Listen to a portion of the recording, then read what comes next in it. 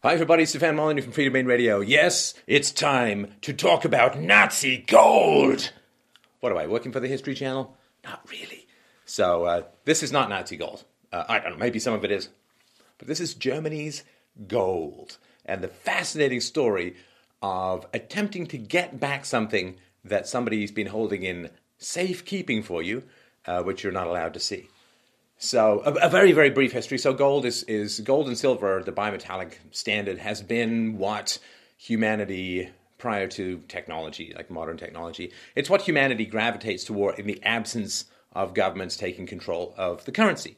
Gold is relatively stable in value, like a really nice suit cost an ounce of gold 150 years ago. It costs about an ounce of gold now, and if you price things relative to gold, it's pretty stable in value. It tends to use a little bit more gold mined every year, but the economy grows every year a couple of percentage points. So it's a pretty stable way of organizing finances. I mean, there are cryptocurrencies and other things that have come along since, but traditionally, historically, it's been gold. Now, governments hate gold because they can't just snap their fingers and make more of it. They can print off treasury bills, they can print off money, they can type whatever they want into their own bank account if they control the currency, and if said currency is not linked to gold, which is why governments have always fought to get beyond the gold standard and portrayed everyone who likes the gold standard as, well, mad, some sort of Bond villain.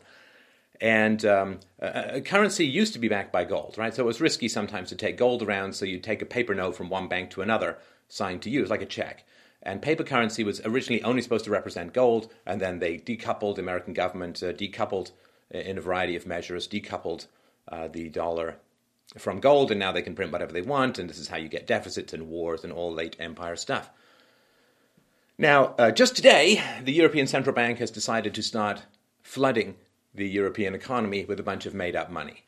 On January 16th, 2013, right, so 2 years ago, Germany's central bank, the Bundesbank, said it will ship back home all of the 374 tons of gold it stored with the Banque de France in Paris, as well as 300 tons held in Manhattan by the U.S. Federal Reserve.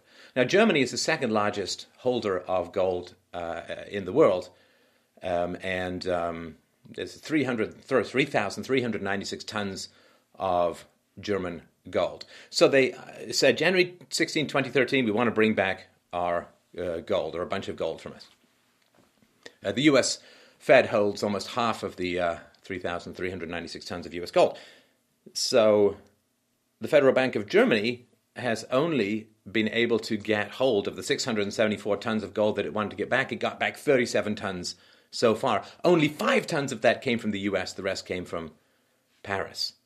So the German government's been storing about half of its gold supply with the U.S. Fed in vaults under New York City Fed. They wanted to bring home all their gold. The Fed said, well, we can't really do that. We need at least until 2020 to get some of your gold across. So they said, wait a minute, you've been holding our gold, and we'd like it back, and you're telling us you can't really get to it until forever from now? They said, okay, well, German government said, we want to come and visit the Fed vaults to inventory the gold and to make sure it's actually there. But the Fed said, no. No, I'm afraid your gold is in the champagne room. You can maybe look, but no touchy. In fact, they first of all said you can't even come and look at it. And the reason they said was, well, we're concerned about security. You know, if you put something in a safety deposit box in a bank and then you want to go and get it back, and the bank says, well, we can't let you in there to get it back because of security, you'd say, actually, it's security from other people that I got this safety deposit box, Frank, not security from myself. Then I might as well just have given it to you. So they said, well, we're worried about security, so we can't let you see your own gold. And also, there's no room for visitors. I mean, that's pretty astonishing. And Germany did finally send some staff to the Fed, and they were permitted into a vault's anteroom, and they were shown 5 or 6 gold bars as representatives of their holdings, and they were permitted nothing else. Looking at the gold was verboten. They were not satisfied with this and came back a second time. The Fed only opened one of the 9 rooms and let the Germans look at the stack of gold, they were not permitted to either enter or touch the gold that was supposedly theirs, and they returned home. And now, I mean, a lot of people might want to come and see the gold that's stored in the Fed, that's theirs or their government's. I mean, who knows who owns this stuff in reality, but the Fed has a system whereby the rooms are numbered and the accounts are numbered and so on, so you can't actually go and see your gold if you're a representative of the German government. You can go and see some gold, might be someone else's gold. They might be moving the same pile of gold from room to room. This all might be tungsten with gold coating. Who knows, right? There's, of course, supposed to be, at Fort Knox, it's supposed to have 3% of all the gold ever mined by mankind. But nobody's seen the gold at Fort Knox for a very long time.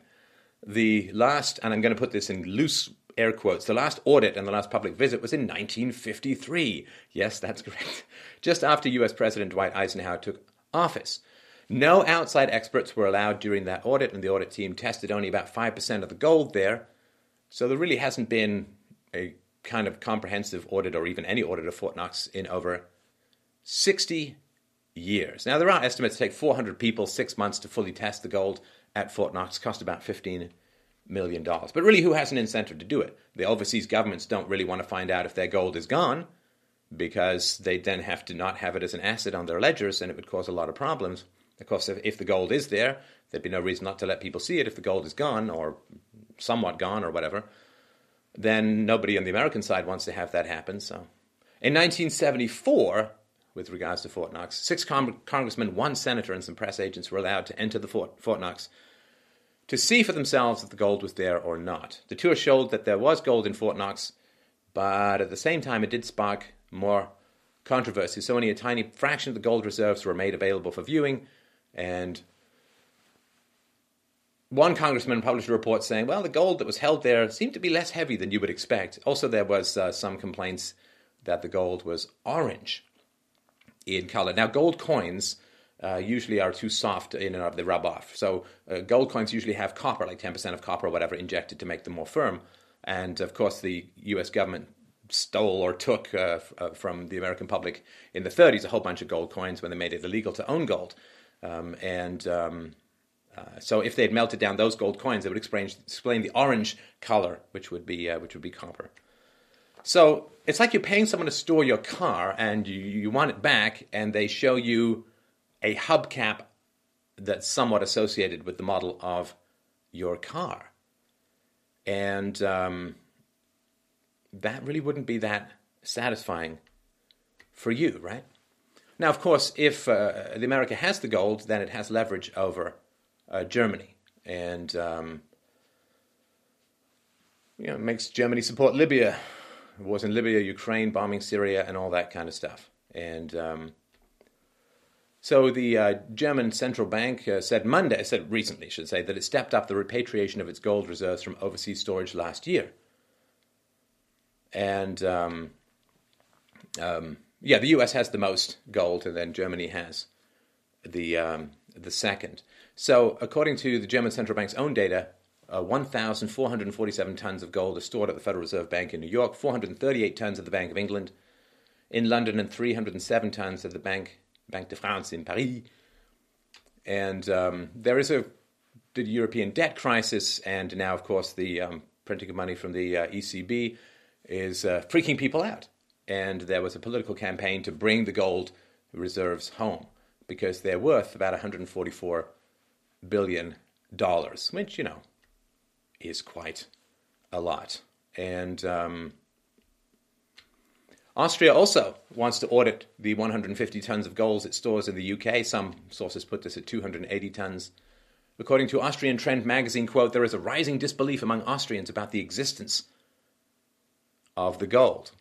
Now, as far as getting your gold back, you're supposed to get back the exact bars that you deposited into the Federal Reserve or into these banks. So the Federal Reserve website states, quote, all bars brought into the vault for deposit are carefully weighed, and the markings on the bars are inspected to ensure they agree with the depositor instructions and recorded in the New York Fed's records. This step is vital because the New York Fed returns the exact bars deposited by the account holder upon withdrawal. Gold deposits are not considered fungible, i.e., you don't care which quarter it is, it's just got to be a quarter. That's not the case with gold. There's a variety of they have different chemical signatures, there's a variety of purities and so on. So that's what the Federal Reserve website states. Or, rather, that's what the Federal Reserve website used to state. A few months ago, the Fed returned melted and recast bars to Germany, not the original ones that had been stored. The link to the message I just read to you about returning the exact bars now leads to a page unavailable. I guess the Germans are hoping that their gold is not going to be 404 as well. The page may have been eliminated because a blogger pointed out that the Fed promises to deliver the exact gold bars back, but didn't in the case of some of the bars with Germany. So, and it is actually because there was a political movement, and a German federal court has ruled that Germany must conduct annual audits and inspections of the gold reserves worldwide. And this is from 2012 audit, U.S. Inspector General of the Treasury. 99.98% of the gold held by the U.S. is housed at the New York Fed. And there is, some gold, this is probably American gold, but this is how the gold is sometimes used, that during the Cold War, the CIA parachuted millions of dollars worth of gold bars into Poland in the hopes of helping a nascent resistance movement. As it turns out, the resistance movement had been penetrated and taken over by the Soviets years before. And they basically had radioed saying, hey, it'd be really great if we could get some gold to help with the resistance. Straight face. So the CIA parachuted a whole bunch of gold and was basically taken by the Soviet government. So it is, I just sort of want to be clear. So good delivery gold is gold that is at least 0.995% pure. Pure gold is 0.9999% fine. Gold is allowed to be 0.995% fine, still be acceptable to buyers like central banks and sophisticated investors. All of the gold that had left Fort Knox before its window closed 39 years ago today was good delivery gold. Now, one official admitted that only a small part, 24.4 million ounces of the official gold, was of a quality of 0.995% or better. In other words, less than 10% of the 264 million ounces of gold held by the Treasury could be considered good delivery gold. And that's important stuff to remember, because this stuff has not been audited, it has not been inspected, it has not been verified, and there's lots of shady stuff. I don't know if the gold's there. I mean, nobody knows for sure, but there's some shady stuff, it would appear, going on. So back in 1933, when the Americans gave up their gold to the government, they were paid $20.67 for each ounce they surrendered. Now, if they just lost one of the ounces behind the sofa, they could exchange it for, whatever gold's at the moment, $1,300, $1,400. So this is what happens. This is why governments like having gold, because in 1933, you could either have given the gold to the government and got $20.67, or if you'd lost it behind a couch, your gold would have risen in value to $1,300, $1,400. But if you took that $20.67 in 1933 and lost it behind the couch, you would have $1.32 today, right? So that's it's a difference of 1,000, right? In terms of devaluation of the $20.67 versus the increased valuation of gold, it's 1,000. It's 1,000 times, not 1,000%, 1,000 times difference, and that's again quite significant. There's lots of countries that are trying to maneuver away from the dollar and get back to gold. Netherlands and Azerbaijan also discussing repatriating their foreign gold holdings. And you can hear about central banks increasing gold reserves. Russia and Kazakhstan, Brazil, countries from Brazil all the way to Turkey, been adding up their gold holdings in order to diversify away from fiat currency reserves. The long-term value of fiat currency throughout history has been the paper that it's on, which you could maybe use to wipe your butt if you're willing to deface a president. Now, China, of course, was once the biggest purchaser of U.S. bonds. It is now a net seller of treasuries, but it's gobbling up gold. At the same time, China has officially surpassed Germany by some sources, the second largest holder of gold in the world. So there does seem to be sort of some rats on a sinking ship with regards to fiat currencies. I think everyone recognizes the level of debt and printing of money is unsustainable. And so what is going to happen? Well, of course, there's no fundamental reason why central banks should even have gold to begin with. I mean, there's not a gold-based currency. Why do they even bother? Bernanke said, well, it's tradition. And Alan Green, the former Fed chairman, and Greenspan said, oh, just in case we need it. Very nice. Very nice. And that's really not very satisfying as an answer.